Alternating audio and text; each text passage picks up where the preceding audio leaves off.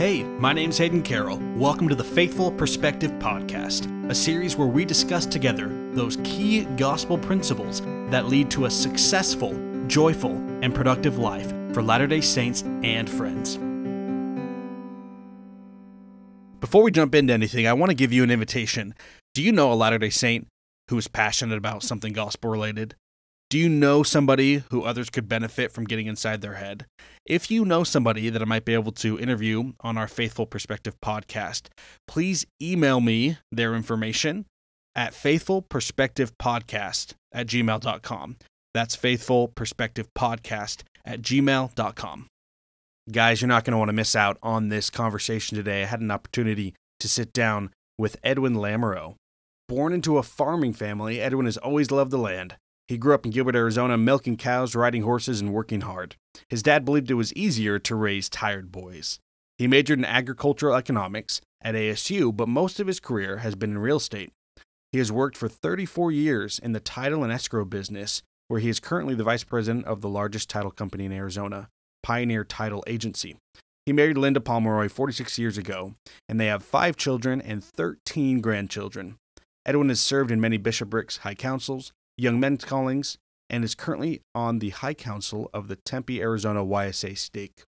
His greatest accomplishment, according to him, was convincing Linda to marry him and then stick around for the ride. He has earned and lost several fortunes, but prizes his testimony as the greatest gift of all. Today we talk about what it means and the importance of understanding true doctrine. We also touch a little bit on what it means to prosper in the land. Please enjoy my interview with Edwin Lamoreaux. Today I have the opportunity, the privilege of having a conversation with Edwin Lamoreaux. Edwin, how are you doing today? Doing great, Hayden. Well, thank you so much for being willing to come on the podcast. For our listeners, Edwin and I were connected through my father. Edwin and my dad had served, are serving, are in the same organization in the YSA stake here in Gilbert, Arizona. That's right. Is that right, Edwin? That's correct. Yeah, we've been working together for about 7-8 years. So, actually, can you tell us what's been your experience in the YSA? What callings have you served in the YSA, and what's been your experience there?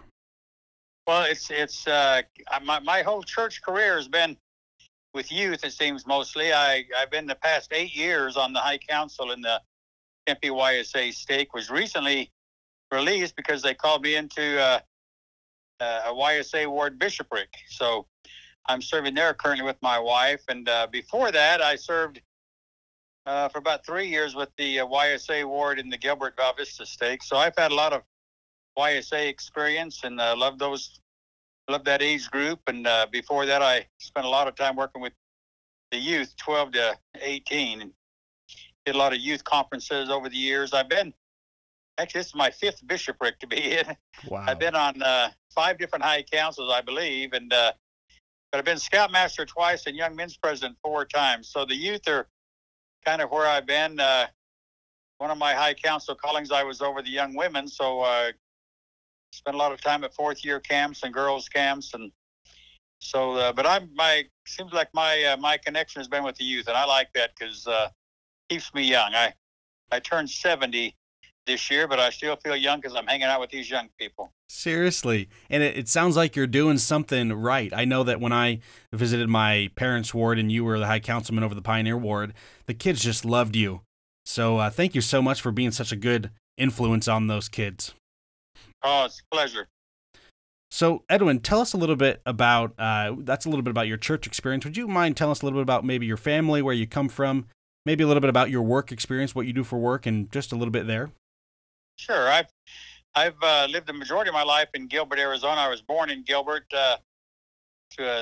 My grandfather came to Gilbert in 1923, and there's been Lamoreaux here ever since. Before that, though, nearly 15 out of my 16 great-great-grandfathers were back in Nauvoo area, where I'm 6th generation pioneer member of the church. But grew up in Gilbert, went on a mission to Peru and Ecuador. Loved that, so I learned how to speak a little Spanish, and I've used that quite a bit. Career-wise, I started off in the floor covering business with my brother-in-law, but then I moved to East Texas for 6 years. Was out there from 80 to 86. When I was 30 until I was 36 with my young family, and I actually was building houses, developing land. The economy was pretty lousy back then, and so I moved back to Arizona and started in the title work. Pioneer Title is where I currently work, although I'm the end of next month of August, I'll officially retire, but I've been in title and escrow work for 35 years. I also, invest in real estate, have quite a bit of real estate holdings around, and but most of my career has been having to do with the land. And my dad was a cotton farmer. I grew up loving the land. I always thought I'd be a farmer, but instead I help people buy houses and buy and sell land. So I'm still connected to it, but that's kind of been my career. And it's been a good life. The Lord's been good to us. So tell us a little bit about your family that's made the journey with you. Yeah, my wife and I have been married 47 years. Linda Pomeroy, her great-grandfather was one of the pioneers that settled Mesa. So she's from pioneer blood. We had 5 children. We have 13 grandchildren with number 14 on the way. And we just got back from a week's vacation in Oceanside with all the kids and grandkids, and had 25 of us over there. It was a great time. But the family's been with me the whole time, through the good and the bad. As they always are. Wonderful. So, Edwin, when I approached you several days ago asking you if you'd be on the podcast, I asked you what topics you would be interested in discussing. And the first topic that you brought up was a scripture in the New Testament, John 7:17. I just want to read that for our listeners, and then just want to ask you how you feel about it, why you felt this would be beneficial to talk about, and anything you'd like to teach us from John 7:17. How does that sound? You bet. Be happy to. Okay, here's the scripture. If any man will do his will, he shall know of the doctrine, whether it be of God or whether I speak of myself. And that's the Savior speaking. So, Edwin, I'm going to give the floor to you, and I'll ask some questions along the way. What can you tell us about John 7:17? Well, several years ago, Dallin H. Oaks gave a great talk that really got me thinking, where he talked about principles and doctrine. And that's a common theme for him in his talks. And so I kind of wanted to drill down more on, what are principles, what are doctrine. And in his talk, he basically laid out a plan that the Lord gives us principles and gives us the doctrine. And then he usually leaves the how, or the rules and the laws, to us, the families, how to do things. And so as I was reading this and studying this, I really caught my attention. And one of the scriptures that really helped me understand it better is a scripture that's found in the book of Moses. And it's where Adam's been driven out of the Garden of Eden. And if it's okay, I'll read you a little bit of that. It says, and after many days, and the Lord commanded Adam and Eve to offer sacrifice. And that's pretty much what he told them. And didn't tell them how, or he probably gave them a little bit of the what, but that was the what, offer sacrifice. And so the scripture says, after many days, an angel of the Lord appeared unto Adam, saying, why dost thou offer sacrifices unto the Lord? And Adam said unto him, I know not, save the Lord commanded me. Well, that hit me, because when I was raising kids, and when I was a kid, and Hayden, probably when you were a kid, your parents would tell you to do something. And most kids would say, why? And what would your dad usually say to you if you said why? Because I told you so. I told you so. That's why. And that's what I used to tell my kids. And what I came to understand is that when people say why, they really want to know the doctrine behind it. The doctrine is the why. The why we do things is the doctrine. And so the angel asked Adam, why? What's the doctrine behind this, Adam? Why? And you remember what Adam's answer was? He said, I know not. He said, my dad told me to. In other words, we always say, why? And our dads say, because I told you to. Well, Adam said, I got kicked out of the garden by not obeying. I'm going to obey on this one. And so he said, because the Lord told me. But once he had obeyed the commandment, had done what the Lord asked him, was being faithful and true, The angel then, after the trial of his faith, after he had obeyed the commandments, then he told him the doctrine. He said, this thing is a similitude of the sacrifice of the only begotten of the Father, which is full of grace and truth. Wherefore thou shalt do all that thou doest in the name of the Son, and thou shalt repent and call upon God on the name of the Son forevermore. He gave him the doctrine behind that. So that really hit a bell with me. And so I've used that a lot in my life as I've thought about things. And as I'm kind of in my later years in life, I'm not done, but I got the clubhouse in view on the back nine probably. But I look back on my life and I can see many instances where the Lord gave us direction, told me to do things, and I was smart enough to be obedient. I didn't know why. And it's been years later that the why is revealed to me, and I got many stories that I can share that where the Lord told us to do something we didn't understand at the time, but we were obedient, and then the why was revealed. And to me, that's a great doctrine that's behind most of what we do in the church. The why, that the Lord gives us the what. He gives us the principles and tells us to do things. And then the why comes later, and the why usually comes in a still small voice. Sometimes it's revealed magnificently, but the Lord tells us what to do, asks us to do it, and if we do it, if we're faithful and true, then he reveals the doctrine to us. And so there's been times in my personal life when, things happen that really at the time I thought, why is the Lord putting us through this? Why? What's this all about? And the Lord doesn't tell us, even his prophets and apostles. He lets us kind of find our way, line upon line and precept upon precept. It doesn't necessarily give us the doctrine all the time. It comes, and there's always a correct answer, but it comes a lot of times a lot later. And so that's been my experience. That's why I love that scripture is, why should you do it? You should do it because he said so. It's back to us and our parents. We should do it because they said so, because Heavenly Father told us to. That's why. I've over the years with the YSAs been asked, I've had elders quorums that have asked me, they want to talk about how do you make a good living? How do you make money? Because we all need money to live, but everybody wants to have more, I guess. So I've been asked many times, what's the secret to making financial success?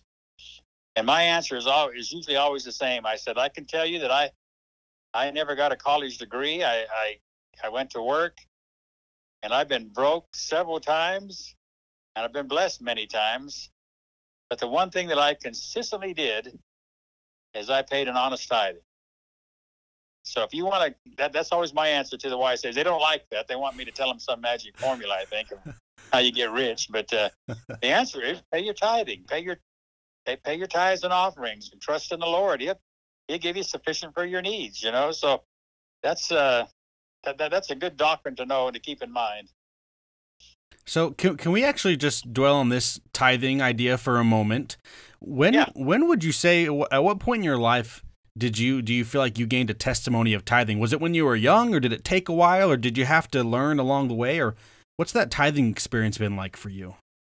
Well, I've got a pretty unique one. I was raised in the church, of course, and taught to pay our tithing, and my parents, showed me how to count out the coins to pay your tithing and those kind of things.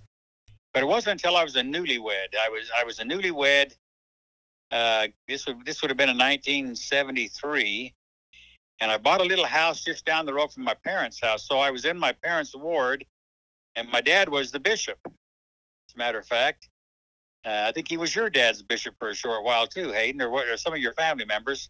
But I came into tithing settlement, and I was a little behind on my tithing, but I was getting a paycheck the first part of January. So as I went in and met with my dad, I said, Dad, it's really not a full tithing, but in about a week it will be. I'll be able to catch up. And my dad taught me a really valuable lesson. He said, son, the Lord doesn't need your money. He wants your heart. He says, so we're going to don't worry about catching up. Just start off the new year and always pay a full tithing and don't ever miss it again. And I'm happy to say that since then I never have. I learned how to pay that tithing first, and there's been times when, boy, I had a stack of bills, but we paid the tithing, and somehow it always works out, you know. And now, at this stage in life, I pay a lot more tithing than I did, of course, when I was young. But I look forward to paying tithe, and I pray that the Lord will bless us, that we can pay a lot more besides the tithing, that we can pay other things that the church offers to us. So I learned early in my married life really to be a good full tithe payer. So would it maybe be appropriate to say that moment with your dad in the bishop's office, was that maybe a moment when you started to understand the doctrine more than just the "I told you so"? Is that fair to say? Exactly. Yeah, exactly. Because I had mistakenly thought that the church needed my money to build temples and chapels, and Dad explained the doctrine to me. The doctrine isn't the money. The doctrine, where's your heart? And you're willing to give all to the Lord. And so that ties into another part of this, a revelation that came to me, talking about tithing and money. That I've read, of course, as everyone has, the scripture that said that it's easier for a camel to go through the eye of a needle than a rich man to get into heaven. And there's been lots of different discussions about what that really means. But let me tell you what I think it means. I think, and I was taught this by one of the presiding bishopric members years ago, and I'll tell you that little story here first. But a rich man, I don't think, can get into heaven, but a rich steward can get in every time.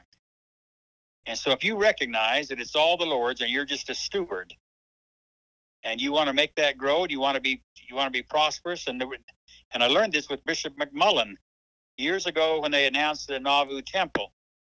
They were going to rebuild the Nauvoo Temple. Well, we had some family history that tied the original Nauvoo Temple bell to the Lamoreaux family, that they brought it across the plains. And so I talked to my mom, and my dad had passed away by now, but and my family members, and we decided that we wanted to help fund the purchase of the new Nauvoo Temple bell. So I wrote a letter to the presiding bishopric and told them we'd like to be involved. And so I got an answer right back. It says, on behalf of the church, we accept your generous offer.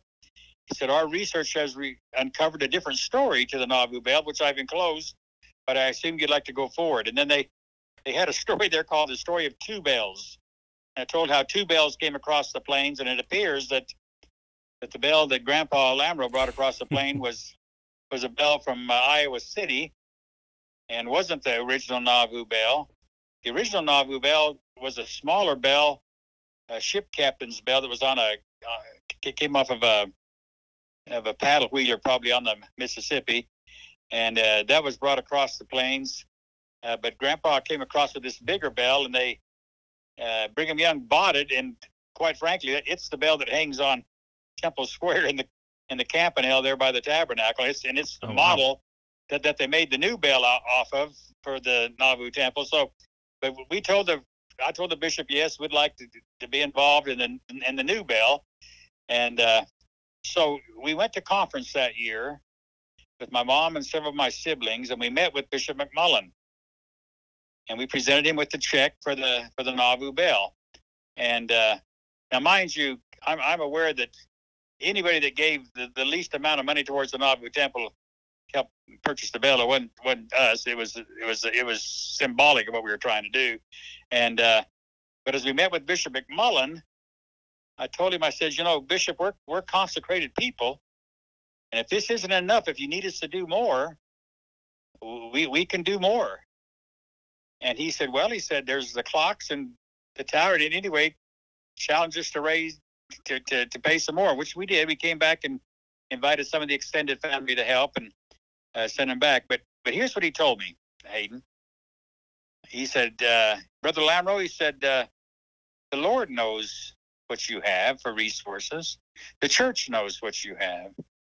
He says, but if you were to take and donate all you have to the church, we'd just have to go out and hire some young graduate from BYU to try to figure out how to invest it and make it grow.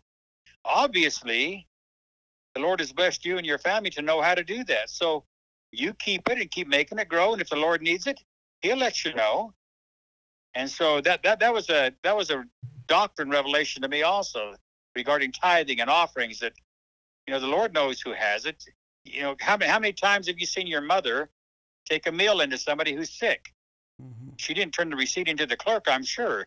She took that food out of your pantry. Because we're stewards. That's the Lord's pantry. We're happy to give whatever we have. So that doctrine rested on me pretty heavily, and really was a kind of an epiphany where, once again, the Lord was revealing how to make things grow. So about 6 months, maybe a year later, President Hinckley announced the Perpetual Education Fund. I get a call from my mother, who was still living, said, "I think we ought to donate to that." I said, "Okay, Mom, how much?" And the amount she said was about what we had given for the Nauvoo Temple. I said, "Okay." So the Lord had told us. The Lord came, whispered to my mother, who was the matriarch. And so the Lord tells you things. And in Linda's and my life, we've had chances to bless our family and extended family and help and recognize that you're just a steward. The doctrine is that it's all the Lord's, but He lets us be in charge of one little part of the vineyard. And our joy and our opportunity is to make that grow. So this is awesome. You and I could talk about tithing all day. Can I ask one little follow-up question on this? And just for our listeners to remember, this conversation is not necessarily about tithing, but it's about understanding the doctrine and why that's beneficial. Now, that being said, Brother Lamoreaux, let me ask you this. What counsel, what advice would you give to somebody, a Latter-day Saint in the church, who feels like maybe they don't have enough to give, monetarily speaking? What can they do to give to the Lord if they're living paycheck to paycheck, or they're having some hard times? How do they give if they don't have an excess of money? It's a good question. That's a very real problem in the church. Like I said, I've been in 5 different bishoprics, and I've been involved in tithing settlements a lot and those kind of things. And the interesting thing is when you go in to meet with your bishop, and all he asks you is this a full tithing? He doesn't ask, are you paying on the gross? Are you paying on the net? Did you include your gifts? He doesn't ask us any of that stuff. He just asks, is this a full tithing? So the Lord, once again, that's the doctrine. The Lord it's not about the money, it's about your heart. And so my advice to people who are tied and are just living from paycheck to paycheck is, you cannot get ahead of the Lord. If you just make yourself take it out first, you'll be surprised. Your car won't break down. You'll get a little bump here or there. See, the Lord leads us by faith. He wants us to have faith and trust Him. We don't know why, and He'll tell you the why. But you just got to get that particle of faith. And bishops know that if you have to go get the bishop to help you with your mortgage or rent, he'd be happy to do that so you could be a full tithe payer. So pay that tithing first, and the Lord will open the doors and the windows of heaven. He'll really bless you. That's something that I find amazing in the church, is that a lot of people, I think a lot of Latter-day Saints forget that fact, that if, and as I understand it, you don't really, I guess the bishop can set parameters on how much he gives and when he gives to the members regarding welfare. But as far as I understand it, the Lord, the church, the bishop, the Relief Society president, they'll help you in times of need, right? We have the bishop storehouse. We have resources where when we are maybe running short or going through a hard time, the Lord's going to be there to help us. Absolutely. And he wants to help us, and is happy to help us. And but prove your faithfulness and serve Him first, and it'll all happen. It'll all work. And there's plenty of resources, as you said. I have some cousins that worked for the church for years in the farm management side, and they run the huge ranches and farms in South America. And the church is positioning itself with ranches and farms and stuff to take care of its saints. He'll take care of us. The church has got the resources, and but you pay that tithing first so that you're worthy to receive that help. Awesome. Even if you don't feel worthy, even if you're not a full tithe payer, you go to your bishop and ask him to help you, and he'll help explain the doctrine to you, and he'll help you feel better about that. So, Edwin, going back to, this is a wonderful conversation, going back to understanding the doctrine, let me ask you this question. What would you say to somebody who's maybe having a hard time being patient with waiting for that doctrinal answer? Like Adam had to wait, right? Adam had to act before the angel said, "This is why you are sacrificing." What advice do you give for somebody who's maybe getting a little bit impatient, maybe having some doubts on when they're going to learn what the doctrine is? Well, that's a good point, because I'm one of the most impatient guys you ever met. And I like instant results. I like things to turn around, and I like to see it happen. You sound like a millennial. I know. I want all these things, and here's the beauty of it. You've got to go on living no matter what. So whether you're patient or not, you're not going to force the Lord's hand. So trust in the Lord and move ahead. Take one step ahead of the others, and things may get worse before they get better. That's how it is. I told you about East Texas. We were there for 6 years. And when we went out there, when I was 30, I'd sold a business, and I thought I was a sharp young man. We had some money in our pocket. 6 years later, we came back. We owed as much as I'd had in my pocket.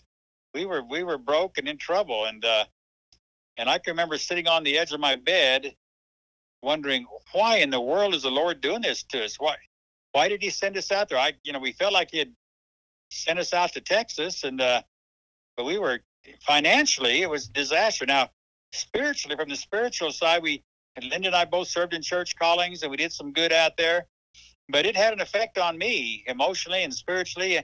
It's hard on a man to lose everything and have to move your kids back, and I remember driving out the road from our house in a Ryder truck, and I could hardly see the road. I was crying so hard, and I couldn't understand why. And so we came back, and it took almost 10 years for me to pay off the debts I had in Texas, and then begin again to start building it and going.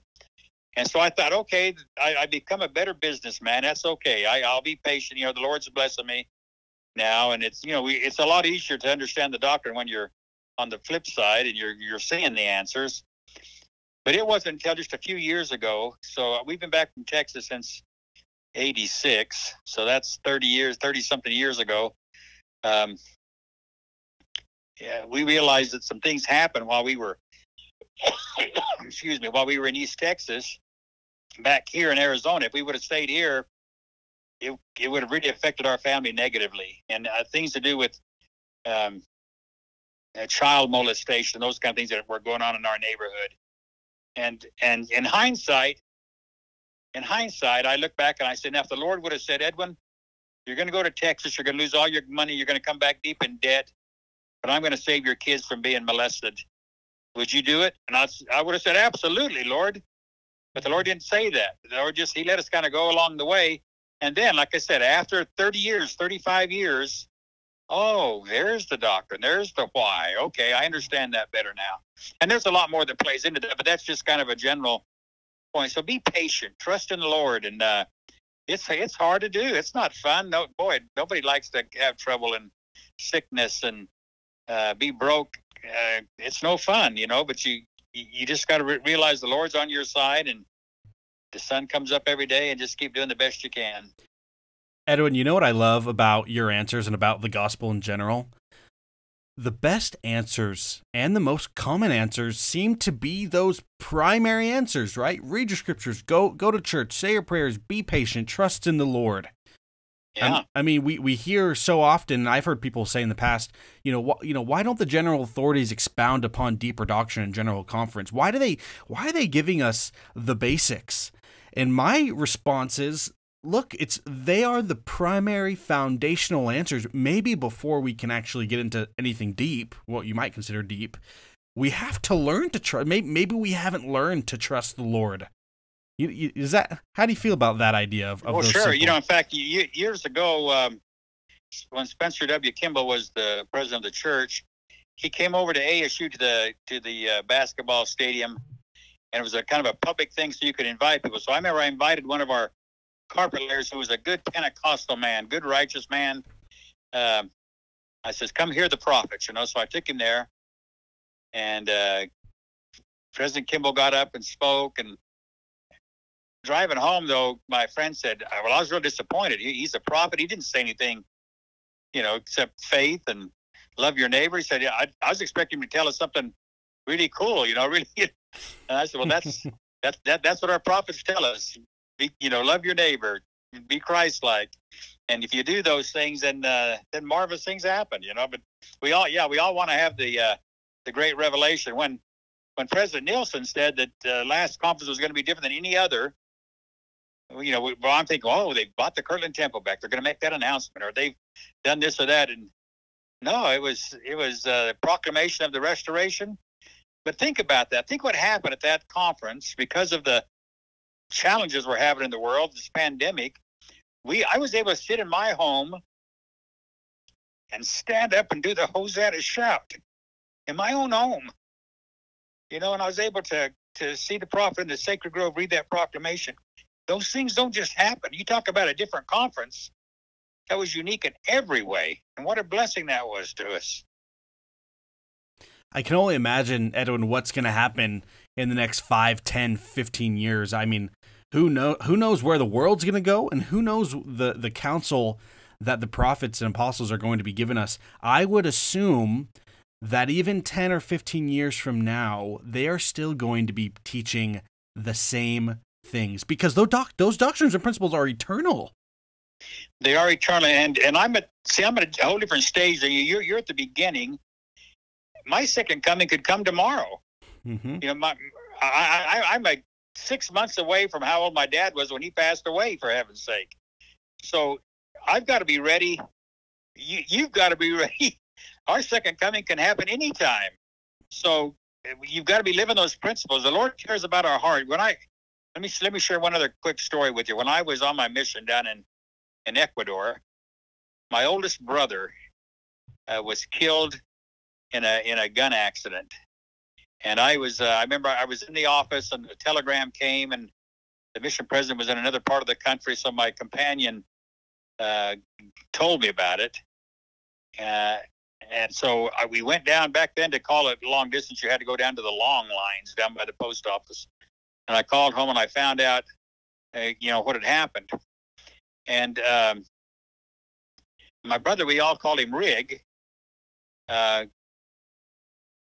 was not living right. He's married. He had 4 little kids, but he didn't go on a mission. He was married in the temple. Probably shouldn't have been. My parents probably worked hard to have that happen, but he wasn't active in the church. He drank. He was chasing around. I think he was cheating on his wife. He was not living right. And about 2 months after that happened, Gordon B. Hinckley was making his way through the mission. He was the apostle over South America at that time, and I had an interview with him. And as I went in for my interview, I of course was trying to impress him what a great missionary I was. I was speaking eloquent and saying everything. And about 2 minutes into that interview, he stopped and said, "Elder Lamoreaux, something's on your mind and bothering you. Let's talk about it." And boy, I went from this cocky missionary to a humble little boy from Gilbert, Arizona, and I said, my brother was killed, and he wasn't living his life right. And I'm telling people down here, if they live like that, they're not going to make it. So you tell me, where does my brother spend eternity? And I was really pretty rude about it, probably. And Elder Hinckley said, well, Elder, you don't need to worry about that. There's only one judge, and he loves your brother more than you'll ever know. And he judges men by their works, but he judges them by the desires of their hearts. And that was the perfect answer for me. Any other answer wouldn't have worked, but that, and so I read the scriptures, and there's 1 or 2 in the Book of Mormon, but 30 years later, hey, Linda and I went back to New York and kind of did the church history tour. It was a conference weekend, and Sunday morning we ended up pulling into Kirtland, Ohio. And there's a church stake center right at the bottom of the hill that we came into, and by this time Gordon B. Hinckley's the president of the church. and he gave a great talk. And in between conference sessions, Linda and I ran up the hill to go to the Kirtland Temple. And as we were there, the little reorganized church guide was really pretty cool. And he took us up to the very top floor, down to the west end, which was Joseph Smith's office. And in that office was a desk, and that desk had some revelations received in that very room. And on that desk was section 137 of the Doctrine and Covenants, Joseph Smith's revelation of the celestial kingdom. Now, that wasn't added to the Doctrine and Covenants till 1976. I came up with my mission in 1971, so that scripture wasn't there. But there I read, and you've heard this before too. You recall that Joseph saw his father and his mother and his brother Alvin, who had long since slept, and marveled how he was there, saying that he hadn't, been baptized or accepted the gospel, and while he was here on this earth. And it says that he also saw his brother Alvin.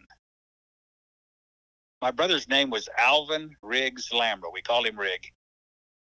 And then it said, I, the Lord, it says, all who would have received it, if they've been permitted to tarry, are heirs of that kingdom. For I, the Lord, judge all men by their works and by the desires of their heart. The very words that Elder Hinckley had given me that brought me so much peace. 30 years later, once again, that doctrine was revealed to me. It's kind of the aha thing came again, And I thought, okay, the Lord wants our hearts. That's what he wants. What is the desire of your heart? So, if someone's listening here that's struggling with the doctrine, or struggling with finances, or struggling with whatever, the Lord wants your heart. Do the best you can. Look into him and love him and give him your heart, and he'll bless you, and he'll take care of you. Edwin, thank you so much for sharing that. What a valuable lesson, especially to learn at the hands or the feet of an apostle and eventually the president of the church. Now, Edwin, in conclusion to our talk, can I just bring up one other doctrine that you and I kind of wanted to talk about here? And yeah. It's the idea that, I should say, it's the quote in the Book of Mormon, and I actually looked it up this morning, 28 times, and maybe even if I miss some, at least 28 times in the Book of Mormon, the Lord mentions us prospering in the land. Now, in connection with understanding the doctrine, I'm going to consider this a doctrine, right? That we can prosper in the land if we do X, Y, Z. So my question for you is, what's your thought on that phrase, prospering in the land? Maybe what does it mean to prosper? How do we get there? And this is obviously in connection to what we've already been talking about, but what do you think? How do you feel about that? Well, I love that scripture too. The Lord wants to prosper us. He wants to bless these saints. He wants us to do good. But you think about prosperous, how many wealthy people do you know that aren't happy? How many famous people do you know that aren't happy? Their lives are miserable. So prospering has nothing to do with fame or fortune. It has everything to do with how you feel about yourself. And one of my favorite quotes, I wrote it down so I could share it with you. It's Brigham Young. I love this quote. He says, where is happiness? Real happiness? Nowhere but in God. By possessing the spirit of our holy religion, we are happy in the morning, we are happy at noon, we are happy in the evening. For the spirit of love and Zion is with us. And we rejoice in the spirit because it is of God. And we rejoice in God, for he is the giver of every good thing. Every Latter-day Saint who has experienced the love of God in his heart, after having received the remission of his sins through baptism and the laying on of hands, realizes that he is filled with joy and happiness and consolation. He may be in pain, in error, in poverty, or in prison if necessity demands. Still, he is joyful. This is our experience, and each and every Latter-day Saint can bear witness to it. That's prospering. Being happy and feeling that love and feeling that's being prospered. And to me, that's the goal. That's our goal. That's my goal. My wife and I, after 47 years of marriage, we love being together. It's the happiest thing. This quarantine, that's been like a extended honeymoon. We really loved it. And I shared it with the YSAs. I says, get yourself a spouse. It's a good way to spend a quarantine. Mm-hmm. That's happiness. And that's because we've been through the trials, we've been through the happiness and the good times. We know the doctrine. The doctrine is you hang on and you stay together and things turn out. President Hinckley, I loved it. He'd always say, things work out. Don't worry about it. Things work out. So, Edwin, can I ask you kind of not really, not to be a devil's advocate, but I have, and I totally agree with what you're saying. I have heard people, whether it's online or, in my circle, I've heard people in my life say that they are happier outside of the church rather than inside. What's your response to somebody who says that their life is better not living the gospel of Jesus Christ? Because what you're advocating for is live the gospel, prosper, and be happy. But how do you respond to those individuals who may feel that way? Well, here, perhaps happy is the wrong word. The right word is peace. Everybody wants peace. And I know people who are drugging and drinking and they're outside the church and stuff, and they think they're being happy, but they don't have that peace that comes from righteous living. And peace is what we want. And peace comes from families, and it comes from loving relationships, and the real peace comes from the Savior. And that's I've heard the same thing. People think that they're living a happy life, and it's sure easier. It's easier not to pay tithing. It's easier to not live the word of wisdom, I guess, until you become an alcoholic and or a drug addict. I don't know any of those that are happy. And so the Lord was wise. The Lord has told us, the straight and narrow way, that doesn't mean it's the strict. It means it's the easiest way. The easiest way is the straight way, and it's narrow. You don't need to wander. That's the easiest way. So I'm going to stick with the easy way. Can I tell a little story that just popped in my head? Sure. And let me ask you how you feel about it. When I was in the YSAs in Southern Utah University, I had a wonderful bishop there, and he was probably, I don't know, maybe 75, 76 years old, and he got up one fast and testimony meeting, and he told a short story about how in Cedar City, not like in Mesa and Phoenix, it snows a lot in Southern Utah, in the part that we were in. And the story he told is every morning he drives to work, and some mornings he would drive earlier than the snowplow. And the principle that he wanted to teach was, if he can wait for the snowplow to go before him to mark the path, it is so much easier and saves so many issues, especially with the snow in his vehicle, whatever vehicle he was driving. But the principle was, look, the Savior has gotten up before you early in the morning, and he's plowed the way. And why on earth would we choose to go the way that isn't plowed? And I love that the Savior has already plowed the way. Why would we choose any other way? I love that too. That's a great analogy of, and that's the amazing thing about the atonement. The Savior's paid the price. Let him have that burden. He's already paid the price. You don't need to do it again. And he knows the way. The fact that he's suffered everything and can succor us and knows us, that's got to bring great peace to everyone. So, yeah, I agree with you on that. I think the Lord is constantly begging us to come on. He's got his arms wide open.